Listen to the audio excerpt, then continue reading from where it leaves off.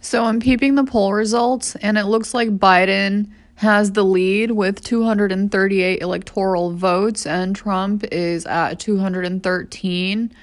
Um, there are still a few more states like Pennsylvania, North Carolina, Georgia, and Alaska that are going to be going to Trump. However, Nevada, Wisconsin, and Michigan are going to Biden, and that is going to secure his victory. So I feel like it's relatively safe to say that the new president is going to be this fucking goober now.